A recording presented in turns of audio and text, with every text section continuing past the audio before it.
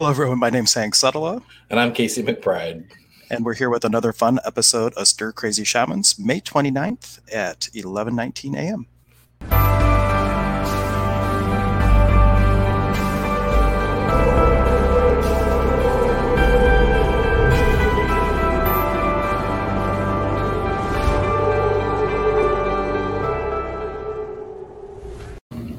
Thank you, everyone, for joining us. And I'm starting to give the date and time because I have found as I have gone through to upload all of our old episodes that it's going to help me a lot to have this date at the beginning to help organize things in the future. So thank you so much for joining us. And thank you for showing up because we did not schedule this broadcast. We're just like, oh, here we are. And we're so grateful that you guys are tuning in to join us.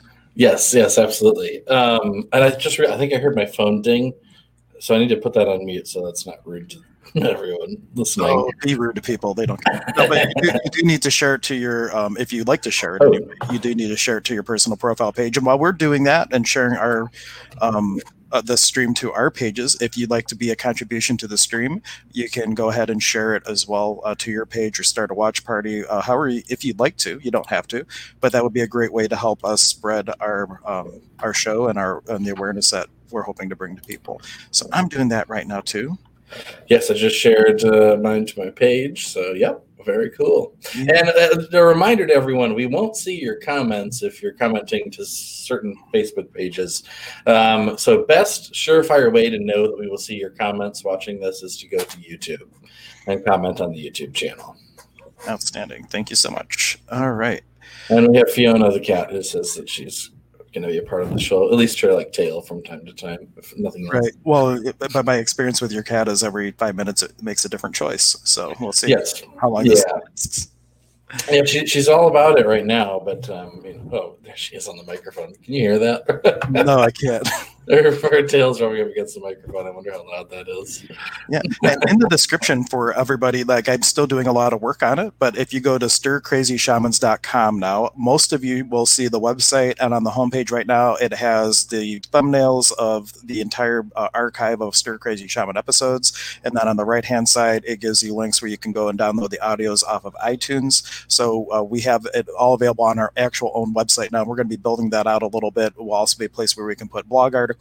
It's just going to be like an informational hub for everything that we're doing as we continue to grow this. So that's another great resource. I'm excited that I finally got that domain thing to work because, in case it knows, I was messaging him. I'm about to throw my computer across the room. It was.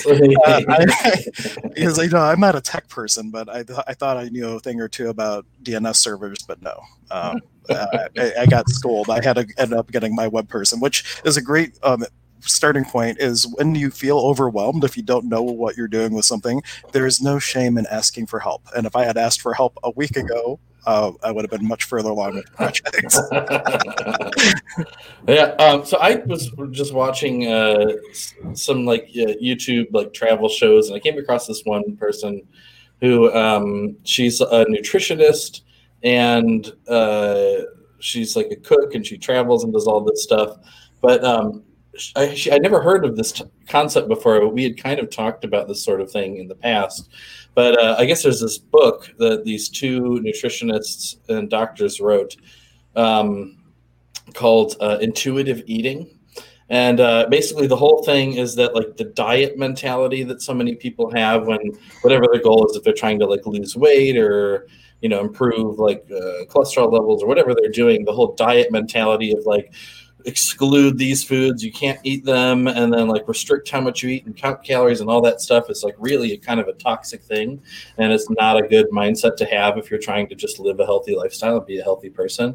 And so a big part of this intuitive eating is just to tune into the body and feel. And so what they say, a lot of people make the mistake of doing, people who have an unhealthy relationship with food, is that they wait to eat until they're so hungry that on a scale of 0 to 10, they're at a 0, where 0 is intense hunger that's almost painful. And when you ask the average person, well, what is it like when you're hungry? They're like, I'm irritable, and maybe I get a little lightheaded, or my stomach kind of is when painful or whatever.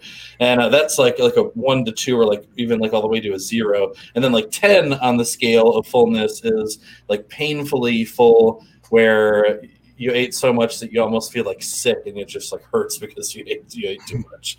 And so what people do is they wait until they ignore all the hunger signals from their body because they're not tuned into their body. So when they're at this like really uncomfortable 0 or 1 on the hunger scale, they eat, and they want to eat like really like calorically dense foods, like just sugary, oily foods. And then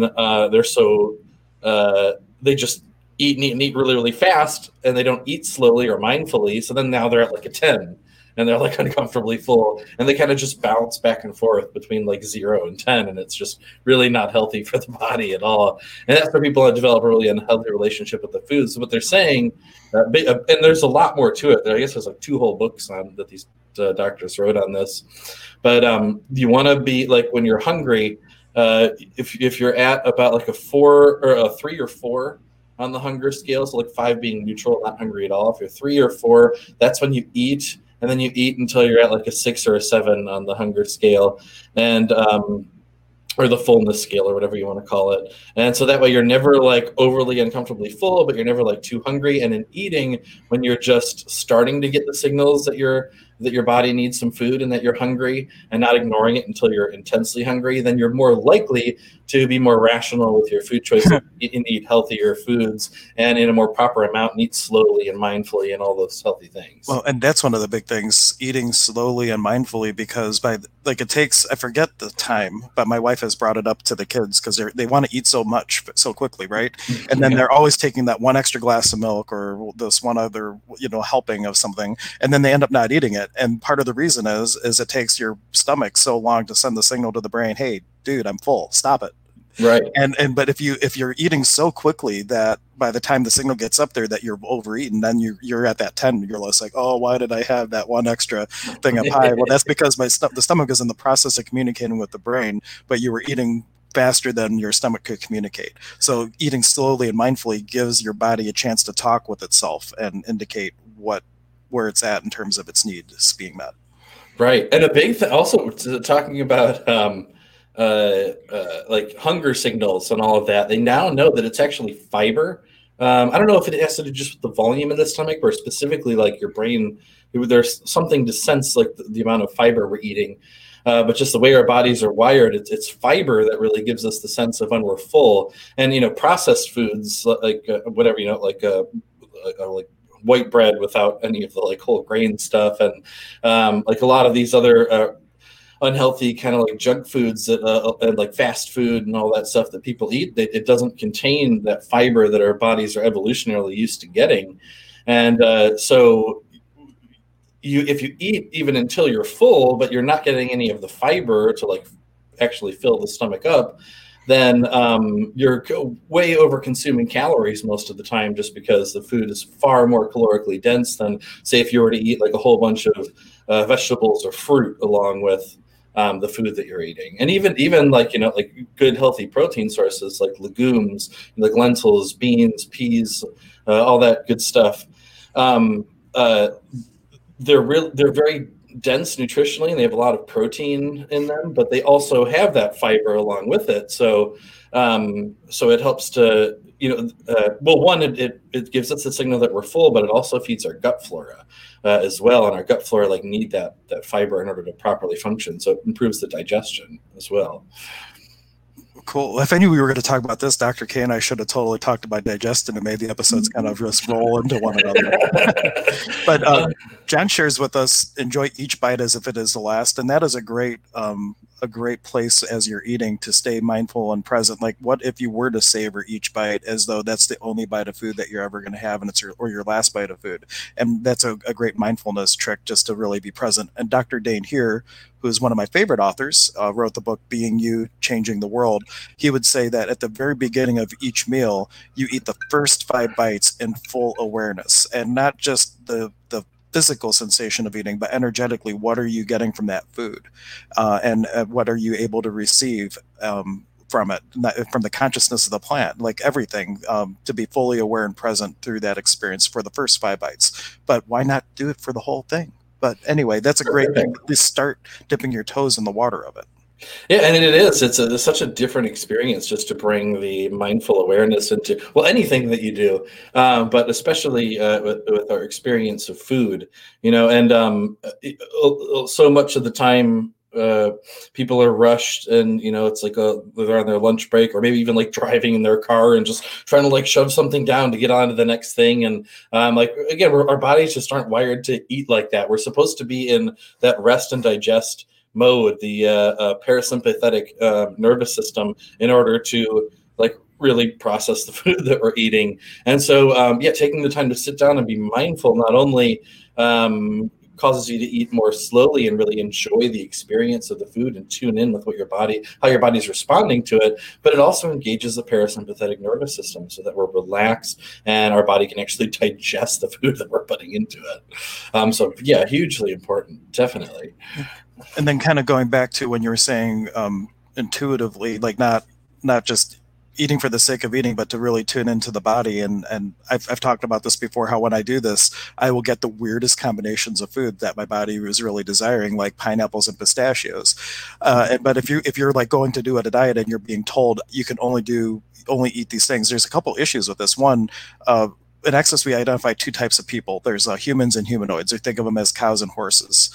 And humanoids don't like to be told anything about what to do. In fact, they'll usually do the opposite, just to not listen and conform. So if you're a humanoid and you're trying to put yourself on a diet and you're telling yourself you can only have certain things, just the very nature of who you are, it would be really difficult to stick to anything, because every fiber of what you actually are wants to do the opposite of what you're told. Yeah, and that's another big point that in the video I was watching she brought up was like, say for example, I don't know, like sweets, like donuts or like cinnamon rolls I had a little while ago, right? So I say, if you tell yourself like, no, I can't have those like sweet decadent like dessert foods, then it's like what we talk about, what you resist persists. So in your mind you're thinking like, no, I can't have that, and now we're giving more and more power to this food in our minds, right, that it doesn't really deserve or need. And so like this person was sharing that when she started out doing this, she had like always done diets and things that would always like, she never let herself eat like potato chips, and then like chocolate were two things that she would eat a lot of. See, I eat those things together. Right. No. So what she did. So when she learned about this intuitive eating, they say let yourself eat everything, but just be mindful of what your body actually wants. And then, so she brought in potato chips and chocolate into the house. And like for the first week, she ate like a bunch of potato chips and chocolate. And then when she realized that, she's like, okay, I'm allowing myself to have this, I can have it whenever I want.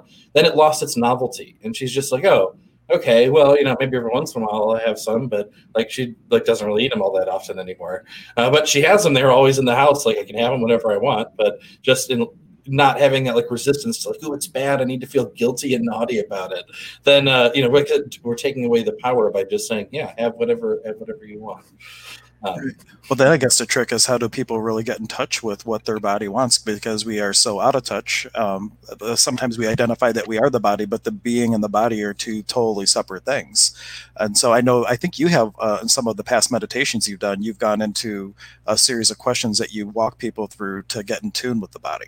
Yeah. So oftentimes we're really blocked from sensing what's going on in the body because, well, now I'm learning a lot of it is what we call hucha in the tradition I'm learning in Peruvian shamanism. But so what I'll do is I guide people to an area of the body that's really uncomfortable. Like, I see you, are you lying that comment up? Is that what you're doing? What's that? No. Oh, okay. No, I had something else that I need to address, but I am listening. Okay. Well, I saw a big comment come up. Like we had some comments, so I thought you were eyeing that up. No, it's. Oh, I can bring that up. Well, let's wait and because I still got my train of thought going here. So, but I saw you. I thought maybe you were getting ready to pull it. No, I have to message, totally unrelated to the show. There's something that requires just a quick attention thing, but it will take me like 30 seconds, and I am listening as you talk. So go ahead and continue on your thing. I mean, you just mentioned this yesterday. It happens at least once an episode where I'm talking and then something happens and Hank is like off, and then it's hilarious because sometimes I'll catch him when he's still distracted when I finish talking, and I just get this. Yeah. Absolutely. Cool. That's one thing he says. Cool. Like, yeah, I know you weren't listening, but it's okay. Anyway, so yeah, what I do though is I guide people. So like if we have these uncomfortable, tense, heavy sensations that sometimes we label as stress or like anger or guilt or whatever, we really want to like run away from that. It's uncomfortable to place our attention there and deal with it. So our mind, comes, like we were talking yesterday, the monkey mind kicks in, starts thinking about like, oh, what am I going to do for dinner tonight? And then, oh, maybe I can go to the movies tomorrow with my friends and I have the day off next week. So instead of dealing with it, we'll go a million different directions in the mind. So I tell people, all right, you don't worry about what's going to happen in the future. Just for this moment right now, find that area in the body that is the most uncomfortable, the most tight, the most tense. And I have them fully bring their awareness into that. Now, what does that really feel like? And then I guide them through these questions, but I don't want them to actually answer with their minds. And I tell them, your mind is going to want to answer. That's fine. Let it do that. But then ignore it and go back to just feeling it. And it's the feeling of the energy in the body that we're going for. The mind, it doesn't matter. We don't care what it has to say for now, just for now. And then, so we'll ask certain questions like, okay, now, what is my body aware of right now that I'm not consciously willing to recognize? And I just go through all these questions to start to shift the energy. And what actually happens is this energy that was really uncomfortable and tense and like actually blocking communication between the being and the body, we transmute that energy into like an opening that opens up the communication. So it becomes like the fertilizer for an experience of the body and also experiences of spirit. And you'd be amazed doing that. It helps you tune into the body, one, but also that can open up and immediately from right there, we can jump straight out to communication with spirit guides, spiritual beings around us.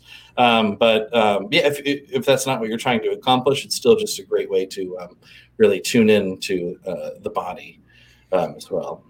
And you might be surprised too, like as you start tuning into the body, you might be surprised with what it wants. I just know I've told this story on air before when I was in line at Chipotle. And this was right after I had taken a couple access classes. And the point was made to me that, oh, your body's different. Why don't you ask your body what it would like to eat?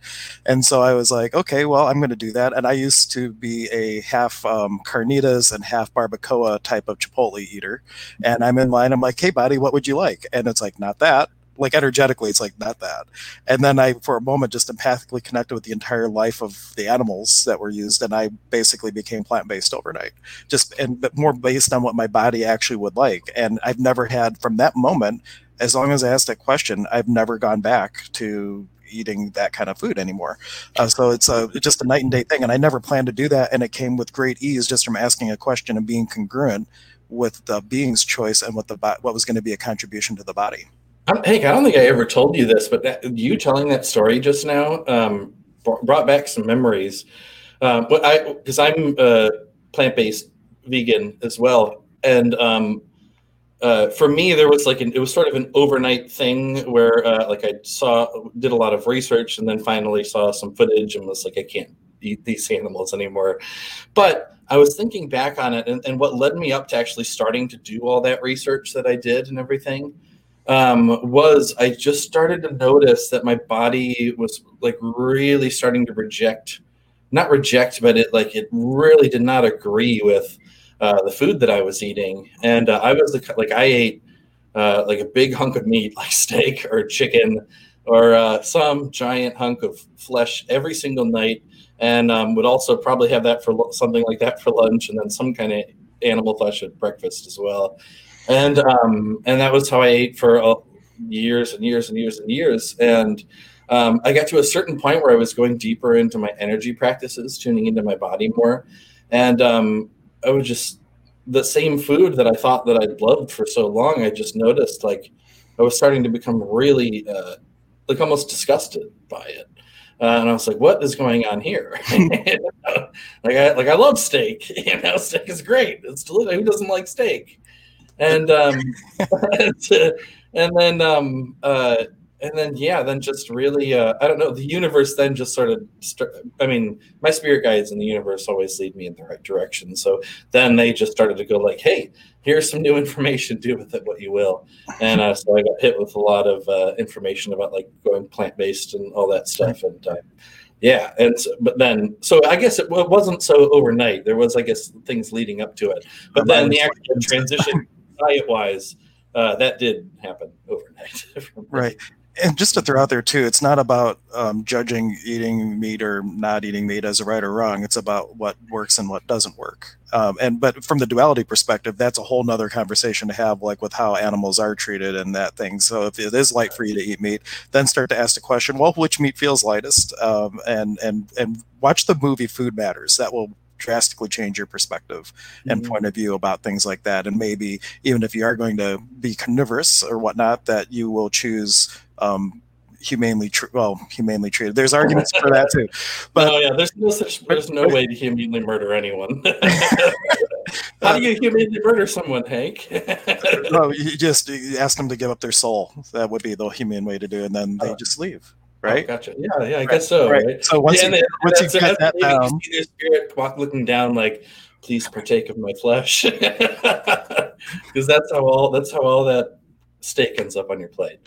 Yeah, well, my point is that what my target was saying that is to make the choice not out of a place of judgment about it being right or wrong, but more out of the place of what works for the body, what doesn't work, and what works for the planet and what doesn't work for the planet. My cousin Jared, who is not vegan or anything like that, he was just educating himself, reading some articles, and I haven't read the article myself, but it was something about the methane production of like cattle being bred for meat consumption and things of that nature. And the gas from the methane of cattle was more than automobiles or something to that effect. The auto industry. Yeah. And so like with that awareness, it wasn't that he had a point of view about meat eating was not right. It was about, well, that's not working for the planet. And though I have to drive to get to work, I don't have to eat meat to survive. So why don't I make a different diet choice that is going to be, though maybe a small thing if only one person does it, but if a lot of people were starting to choose that, that would make a huge change in the gas production on the planet that may be contributing to ozone effects and climate warming and stuff like that. So that's what I mean when I say what works and doesn't work. It's not a rightness or wrongness coming from that energetic place, but what really does work for you and what really does work for the planet. And well, if we're talking about the planet, though, are the cows and chickens and pigs not a part of the planet? Oh, they are. Right. So, well, then, because I see this happen too often, not from you, but from a lot of other people, where they'll say, oh yeah, don't worry about the judgment based around, the animals and it being right or wrong, but it's really bad for the planet. And I always think, well, I didn't say bad. I said what works and what doesn't work. Oh, right. I was really avoiding that, but go for it. But we're sharing this planet with many, many other beings, and we're not the all-important inhabitants of this planet. We are earthlings among all the other animals and creatures here. So I do think that it is time for us to there's so much information out there. Anyone can educate themselves. So start to educate yourself. So what does it really take to get the food that you're eating onto your plate? And that's something everyone, even people who are vegan, can improve on. I know sometimes I'll go to the grocery store and maybe there's some avocados that are on sale. I'll pick those up. But would it be a lot better for human beings as well as animals for me to maybe go out of my way, spend a little more money to buy fair trade avocados? Yes, but maybe they don't have them at that grocery store. And in the moment, I make an impulsive decision. So no one's perfect. But I think really, just the more we educate ourselves on, and not just food, but the clothes that you buy, the industries that you support, otherwise, entertainment or whatever it might be, what actually happens in order to bring that whatever you're consuming, purchasing to you. What was it up? There's a show. It's on Netflix. It's called The Good Place. It has Christian Dunst, I think. and a couple other people. But now the premise, spoiler alert, if you want to watch this, you tune out now because I'm about to spoil a whole bunch of stuff for you. But it turned out that in this show that nobody had gone to the good place for years, and it turned out to be with the application of like cell phones or something like that, or and like when people now had access to the information and they're now choosing this, but it had all these repercussions of hurting humanity somewhere that no one earned to go into heaven for like years and decades and something like that. And now I don't know how the next season's going to go, but like when you're saying educate yourself, like what about the water where it's coming from? Or Right.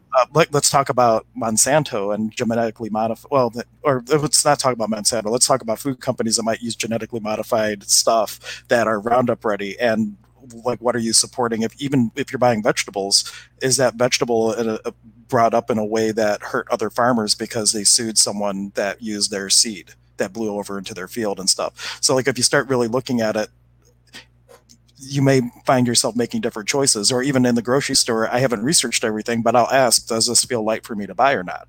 And I just get a heaviness or a lightness. And then sometimes I would start researching the things that said no. Well, when I start looking at it, I find, oh wow, there was a reason they use this one fungicide that's a known carcinogen or something like that. And maybe that's why I got the no answer or the heavy answer. So you can start with that intuitive binary dialogue with the universe, but at the same time, when you get answers, you can then dive in and say, well, why maybe did I get that answer? And then find that, wow, there was a real reason, and that's going to help you get trust in your gut. And intuition, kind of discerning what to put into your body and not if you were to do something like that. Yeah, definitely. And we all have that sort of internal guidance system. But and again, just like we talk about how we've fallen out of being in tune with our bodies, we've fallen out of being in tune with that guidance system as well. You take I don't know how to put it. I'm trying not to be like too overly vegan in this episode, but I've already kind of gone down that rabbit hole a little bit. But I mean, you take a little child, for example, and you put a kid in the bed with like a strawberry and a little baby rabbit. Which one is the kid going to eat and which one's the kid going to play with? So like there's like this dialogue of like, okay, one is food and the other is not. And but not even talking about food, we have this certain sense of like, okay, that's wrong, that makes me upset, that makes me feel bad, without having to be taught about that. It's just that's the way we feel. And we have so much like cognitive dissonance around so many things that we've completely fallen out of tune with that guidance system. And now we live completely up in the heads and we ignore the body. We make choices that make us feel heavy. And we go like, well, that shouldn't make me feel blah, blah, blah. And then we just explain it away. And then every time we do that, we're telling the body that this internal guidance system is not important. And so it starts to give us less and less communication. But we all have the choice to tune into the body immediately and start to feel. And I know, like, even when I was out foraging for wild ramps, I was asking the spirit of the forest if I could take some of the ramps, and I got a yes. And then as I was starting to harvest some of them, I got this feeling like, okay, that's enough. Stop right there. But my mind went, yeah, but if I get like this many more, then I could do this with this dish that I'm going to make. And so I kept just really fast, picked a few more, and then I felt really heavy about it, and that kind of stuck with me for a while, and I knew it wasn't the right choice. So the next time I went back, I kind of like had some ceremony and communicated with the spirits, and then left the ramps alone for like a really long time and didn't take any. So yeah, like we have that guidance system in us, and so it's just a matter of making the conscious choice to tune back in.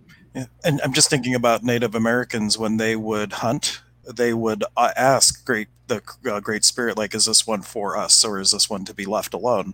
And they would even ask, like, granted, that would be killing an animal, but even in the context of when it was needed, because of history and lack of food and things, even they had a very utmost respect and kind of asking and tuning in, is this one for us, or is this one part of the balance of the ecosystem that needs to remain in the forest to breed, or whatever the case is? And they were very in tune with that type of information. And if they were to take an animal, they would use everything and honor everything about it. And it's a totally different energy than mass slaughtering at a slaughterhouse and ending up in the grocer's refrigerated section.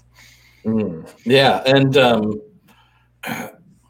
and we have that ability to tune in for not just food choices, but I have people sometimes ask me, like what kind of exercise should I do, right? For example, like I know, like I love to hike and be out in nature, but I have this kind of foot injury from years and years and years ago that's been sort of re-aggravated. And there have been times when I've been on hikes just recently where I was starting to get signals from the body that like, okay, it's probably time to stop and take it easy for a few days. And I'm like, yeah, but I want to hike because it's nice out and I'm having a good time. And so I really push myself, and then like I'll be in pain after that.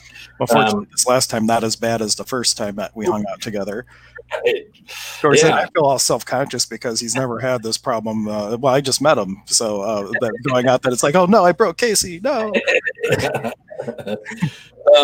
But yeah, and I come across it all the time in massage therapy. People come in, and I have a couple of points with this one. But people will come in and they say, my back is killing me. I can't move. I can't go to work. Like I'm in so much pain, and like I just need you to fix me. And so I ask people, okay, well, what happened leading up to this? Did you injure yourself? Is there like tension, tightness, spasms before this happened? Like that just came out of nowhere.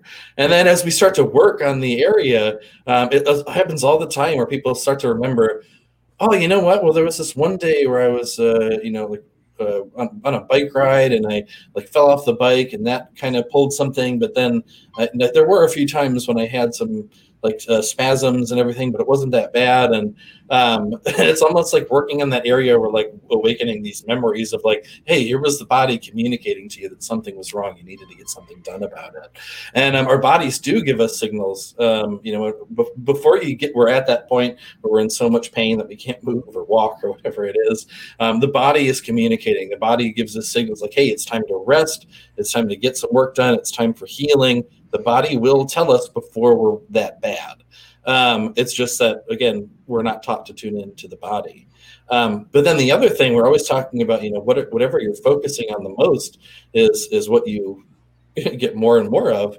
And so another thing that happens, I'll see someone maybe for whatever, let's say their back hurts.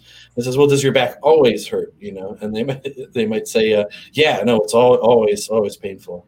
And then we ask, okay, wait a minute. Well, are you sure about that? Are there ever times when your back's not in pain? And then, they maybe start to think about it. I don't know. Not really. It's just, and then maybe later on, it's just like, well, you know what? Yeah. There's like a few days last week where I wasn't in pain. And then, there's like during the day, there's usually some time where it doesn't really hurt. But all they're focused on is the painful part, right? So all their attention, all of their awareness, they can think of, all they can recall even in the moment is the pain. And they don't remember what their body feels like to feel good. I've had the experience of the opposite happening, where someone has the pain and you follow up with them 2 weeks later and they were like, oh, I don't know. And because it's gone and they don't even recognize that it's gone. And so there were more an allowance of it rather than focusing on it. Yeah. So it's interesting, where people's attention is at. But another good tool with that is Dr. Dane gives this example. I think it's in his book, Being You, the Changing the World, that he was working with this, or saw this lady at a grocery store, and she was looking at something that had fallen, and she was going to pick it up, at her back hurt. And he's like, well, who does that belong to? And she goes, my husband. And then she just bent down and picked it up and didn't have the pain. So sometimes as an empath, I wonder if sometimes the pain isn't even ours and it could be somebody else's or something else's. Yeah. Oh, definitely. And being that we are infinite beings of energy, we are in tune with and constantly sensing way more outside of the spectrum that we're taught is possible to sense. So yeah, when you're walking through the grocery store, most people are picking up on the energies of just about everyone walking through there. And some people aren't as like open by default as others, but but when we start to resonate with those things, who knows how much, even when we come home after we've been out, how much of that is just something that really resonated with something within us that we're carrying along with us, and how much of it is actually like our own physiology. And some of us might be very gifted with psychometry, which is usually metal, but if you ever have psychics that want you to give them something metal, but you can do the same thing with cotton balls. It doesn't have to be metal. But say you're picking the avocados and all of a sudden you're feeling like some tension in your body, maybe you're picking up on the worker that was hired to climb up and harvest the avocados. You might just even be kinetically tuning into when you touch the food, like the people that had a hand in creating it or bringing it to you there. Yeah, right, absolutely. Yeah, and I do wonder about that a lot, because I know everything, like Hank, or not Hank, Zane was saying, our teacher in shamanism, we do this. It's called a kintu. We make an offering of these leaves, and when we infuse it with our energy in the way that we do it, it actually physically restructures the molecules in those leaves, and we're doing it with a very loving, peaceful intent to connect with the sacredness of the moment and all of that. But the same thing's happening when people are angry and pissed off and not in a peaceful space. And how many of those workers that are picking that food are having just a really right? And for that, think of you brought him up a couple times, the water experiment guy, Dr. Emoto, I think is his name, and like how much water is affected by your energetic states, anger and hate or agitation or whatever. And if those workers are that or you're that, like how much water is in the food that you're creating or eating, like in produce, like a lot of that has water in it. And so like all that stuff could be in the water memory, and that would just be something right before you eat, like what intention could you have to shift the vibration of the food that could be a greater contribution for the body. So not only asking about where it's coming from, but then once you are going to eat it, to taking a moment to what could I do to kind of supercharge this to make it a greater contribution before putting it in me. Yeah, and especially with water, well, because water is water. It's 100% water, right? Yeah. But I know, like one of the things Dr. Emoto in his experiments found was that after water goes through like a sharp angle at a fast speed, like in the pipes that we have, like it goes from one direction to the other, that metaphorically speaking, like makes the water angry. And it has that fractured, dissonant looking pattern when you go, even if there was no other, input as far as human like thought, emotion, or sound or anything, just going through those sharp angles that it gets to come out of our faucet makes the water really angry. People always focus on, the food they're putting into their body in terms of being healthy or not. But I think even more important than that is what about the water you're drinking? Because that's what we're primarily composed of. So one of the things you can do to sort of combat that, and there are devices that they make to restructure the water. So they have, it's one of the simple ones is it's like a little, one of those pieces that I don't know if you've ever seen where you make like a bottle tornado, where you like spin two bottles attached to each other and it like spins through. It's one of those, but it has these really strong magnets around the inside of the point of the vortex. So putting the water at a high vortex, a high spin state, restructures it to neutral.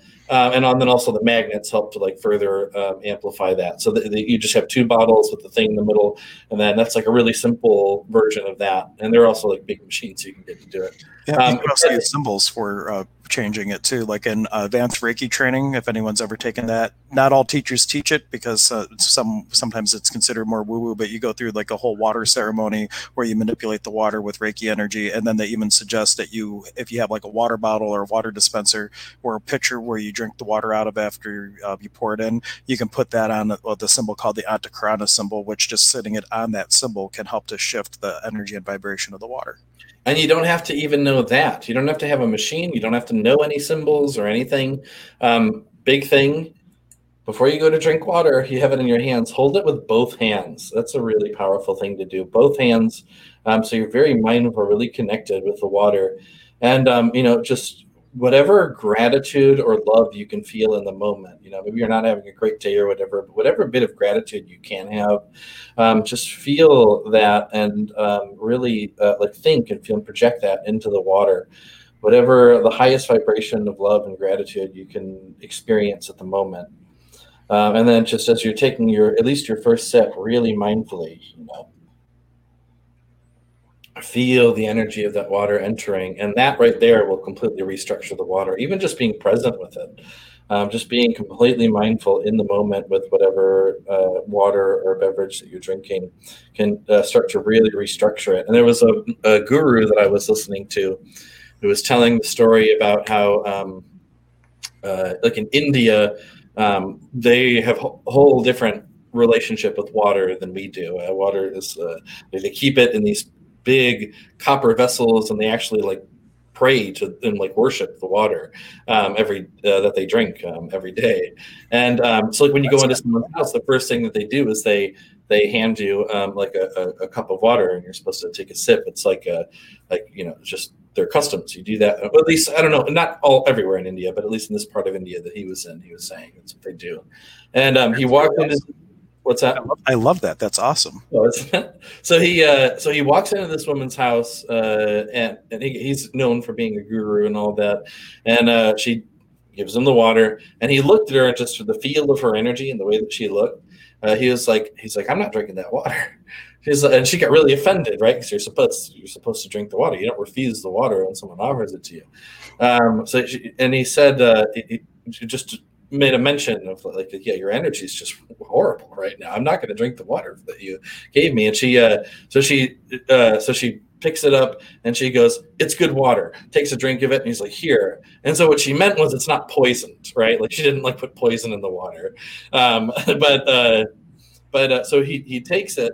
And she had just taken a sip of it, so he takes it in his hand and he just sits with it, and it's just completely like present and just feeling love and bliss into that water. And then he hands it back to her, and he says, "Okay, now you take another sip." And she took another sip, and she just started crying. And she said, "It's so sweet." Like the difference in just the taste and the energy of the water was so like powerfully noticeable, that woman in that moment, that she broke down and realized that like it was her energy that was doing that to the water. So I thought that was a really powerful story. That is an amazing story. I love it. And the fact that they keep it in copper vessels, there's things with gardening with copper tubes and crystals and things that help shift plant growth and all that. So I think it's significant too that we're keeping it in copper vessels. I think that might add a lot of potency to the prayers and the intentions that they're offering for the water that they're drinking. And the other thing that comes up to share is in a grandfather ceremony, you have 4 rounds of a tobacco pipe, and you're giving your aspirations and your intentions to the universe. As you breathe in the smoke, you blow it into a cup of water, and then you internalize it. So just with the whole water ceremony that you kind of walked everyone through, that would be another thing. Not necessarily with cigarettes, please. This would be with just raw tobacco, mompacha, which is like the South American version. But to have like an air element where you're also breathing an intention into it, you could even add a little bit more ceremonial aspects to doing something like that. Of course, if you have friends and family over, maybe just hold it nonchalantly so you're not being judged and for being woo-woo, and then take your sip. Yeah. And with the breath, that's a great tool to use. You don't using tobacco, again, I think we need to, well, a lot of people need to reframe their relationship with that, but that's amazing if you're open enough to do that. But if you're not at the point where you're comfortable enough to use like tobacco for prayer and in the water, you can just use your breath also. So in combination of what I said, just breathing, kind of like hold that, retain for a moment, and let the breath like blend with all of the sacredness that you're feeling and all of your gratitude and love, and you can just really gently just breathe that into the water and imagine it's infused. Quechua, we call that like a haiwa, like a baby's breath, just like you're breathing the energy of whatever it is you're instilling into the water, not with words or anything like that. It's like a combination of your will and love of what you're putting into the water. We call it munai in the tradition. So with your munai, you're just breathing that little sacred haiwa, that baby's breath, into the water, and then you're internalizing that. So the water is, and Zane talked a little bit about this with like the Hapai-kusai ceremony, when you do something like that and then you internalize it, like all the molecules in your body start to shift in order to help actualize that in your life. So it can be a very potent experience and practice for manifesting and actualizing whatever it is you're asking the universe to bring you. And now you're really becoming intimate with those choices and all that good stuff too. Mm-hmm. Yeah. Yeah. And just going back to the like water tasting like sweeter after doing like energy healing or like being present with it and all of that. There's actually I think it was Robert Pang. You studied under him. Yep. For Qigong. He had an exercise where he took he took brandy, it's like alcoholic beverage brandy from the same bottle, and poured the same amount into 2 identical cups. And one he did this. He basically is just flowing energy into it, and imagining that all of the unpleasantness, the bitterness, all of the dense energy is just draining out the bottom of the cup, and then he's refilling it with this light, peaceful, loving energy. And then, at the time I did this with I think like whiskey or something that I had, and you take a sip of the one, and it was like tastes really pleasant and sweet. And then again, it's the same whiskey out of the same jar, and you sip the other one, and by comparison, it's so bitter and has so much harshness that it's like completely disgusting. You almost want to spit it out just by comparison. But you can do that. I've done that with people with juice, and like I did it with lemon juice the one time. That was really cool. And like the lemon juice was and it still is sour because it's lemon juice, but then you taste the one that you haven't done that to, and you're like, whoa, that one's really sour after that. So it's really a really fun thing to play around with, like a demonstration of how energy can affect something very much on a physical level. And whether or not you do Qigong or not, just having the intention and just following your own knowing of what to do, you can have the same experience. I know in Access we have, I forget the name of the energy process, but you can use it for wine that doesn't taste good or water that tastes bad or whatever the case, probably very similar. They call it molecular manifestation demolecularization or something, some really tongue-twisty name, but it's just like basically you connecting with the molecules of whatever it is and asking them to rearrange to make it sweeter, less bitter, a bigger contribution for the body, whatever it is. And then we can do that in our own bodies too, right? So that's one thing. Sometimes if I'm not feeling that great, I have exercises now like the Sama Chikui that really help to remove unpleasant energies and sensations. But another thing that I'll do sometimes is if whatever I've like been out around people in the grocery stores or like wherever I am, and I come home and I'm just not quite feeling as peaceful as I would like, I sit there and I sort of I see it because I see energy, but I see like the framework of the energy of my body expand outward, so it's a little more like easily visible and bigger.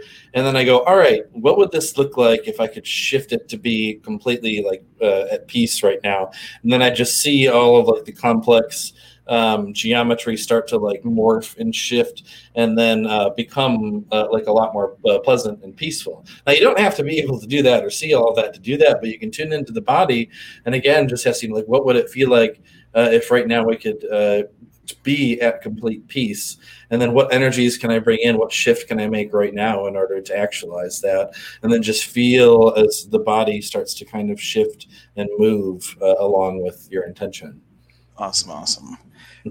There's so many things coming to my mind now. We have so many little out in the woods episodes to do, and we can do some of these things that we're talking about on. Oh, I'm just looking forward to really having some experiences around that. Let's see. Anything else? Well, I don't know. Well, throwing it out for those of you who are still watching, I see some on the watch party as well. We won't see your comments if you're commenting on the watch party. You have to comment on the Stir Crazy Shaman Facebook page or YouTube channel. But if you guys have any questions or comments, let us know. John was actually talking it up quite a bit as we were talking, that just like when we were talking about the products, that you can, the intuition of when you're about to buy something, like tuning in and doing things like that, and was talking about some other things that are kind of out of place now, and also saying, great work guys, catch you soon. So I'm glad that John was able to meet up with us for a little bit.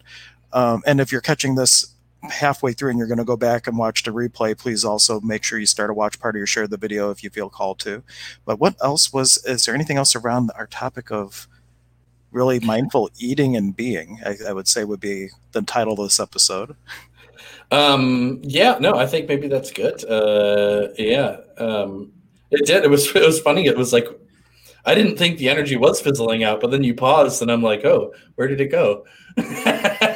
So I guess, yeah, it's a good Well, time. I felt it like as I was about to start talking, I just felt it go. Yeah, I felt it after you paused. I was Well, like, oh. that also could be, was it ours or was it somebody in my household saying he's still on the stream? Okay, that's It's possible. a possibility. You just did the doctor before this, so you've been streaming Right. for a while now. I know, and I was going to take like a 15-minute break, but I just wanted. Well, I almost thought about asking you before we jumped on. I'm like, do you need a breather? Like, no, I'm good. I had my cup. I got my coffee mug here, like whole now, but it's. I've had my mugicha. For everyone that's wondering, this is not a glass of whiskey. This is barley tea. No, I gotta, don't care what people judge you if they think it's whiskey or not. Yeah, I mean, if I was drinking whiskey at 12 p.m. on a Friday or Saturday, whatever day it is, why not? You're right. Why did I wait till noon? Well, for those of you who don't know, I've been sober for 12 years now. And when I was in the heyday of my drinking, I had the stand-up shower, right? And then there was like this little shelf, and I thought, wow, that's a great place to bring a cup of whiskey and have a sip or two while you're taking a shower. That's how crazy I was when it came to drinking. That's how I say I was a professional drinker. You'll never get judgment from me for drinking a whiskey on air or anything.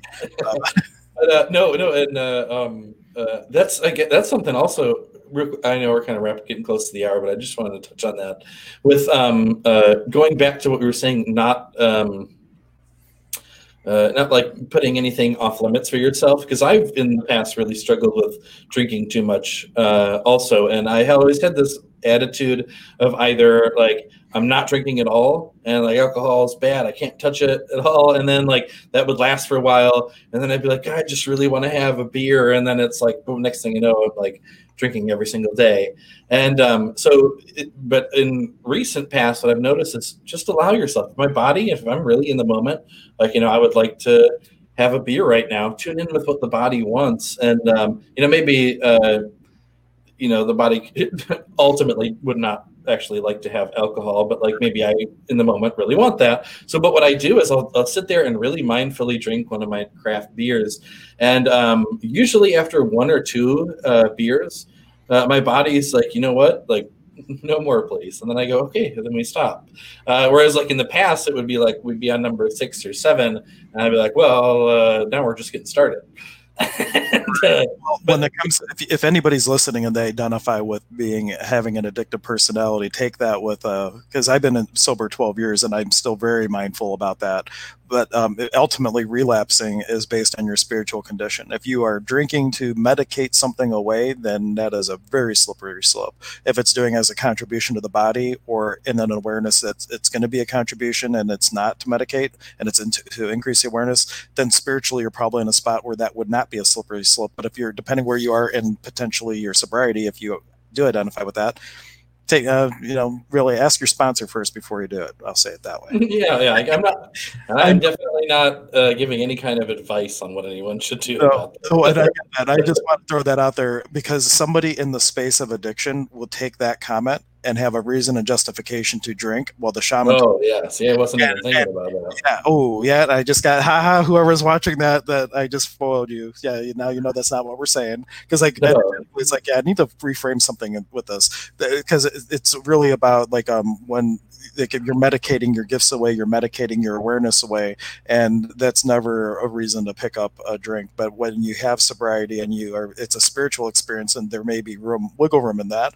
I'm not like yesterday. I went to eat this bread, right, and I can't even tell you, like the second it hit my tongue, I knew, oh shit, this is bad. I spit it out, and like I could just feel like this wave of, like, it wasn't moldy or anything, but there's something happened to this bread. Like I don't know exactly what it was, but I actually did a rum gargle and then spit it out. Like I have like this rum that I offer to my spirits, and I got, you need to do this, whatever was in there. I just did that, and I wasn't worried about relapsing or anything. I also didn't, actually ingest it. But I mean, you're following your awareness, and it is going to be a contribution. That's a whole separate ballgame than taking it as a way to medicate consciousness or awareness. Yeah. Oh yeah, definitely. Yes. Yeah. But I know I guess whatever I was, when maybe alcohol was not the best example to give No. publicly, but I guess what I was saying is so for anything, if there is say a certain, well, let's say food, that's a little easier, right? So say chocolate's your vice, and you overdo it with chocolate all the time, and then you end up feeling really sick because you eat too much chocolate when you do. Maybe not saying okay, that's completely off limits, I can never have chocolate again. Just be really mindful when you are eating chocolate, and say, maybe you take a few bites, and then your body's like, all right, you know what, that's enough. We got our little fix, and then listen, and then stop. Don't just keep going because I shouldn't be doing this, but and listening to the body can really help with, I think, with overcoming a lot of addictions. And in fact, there was this study that they did, and I hope this really starts to take off. I watched a TED Talk on it where they did this. They were trying a new approach to helping people to quit smoking cigarettes, and it was the first one of its kind at the time. And they actually encouraged people to smoke cigarettes to help them to quit smoke cigarettes. But what they said was, yeah, go ahead. You're trying to quit smoking cigarettes? Great. Keep smoking cigarettes.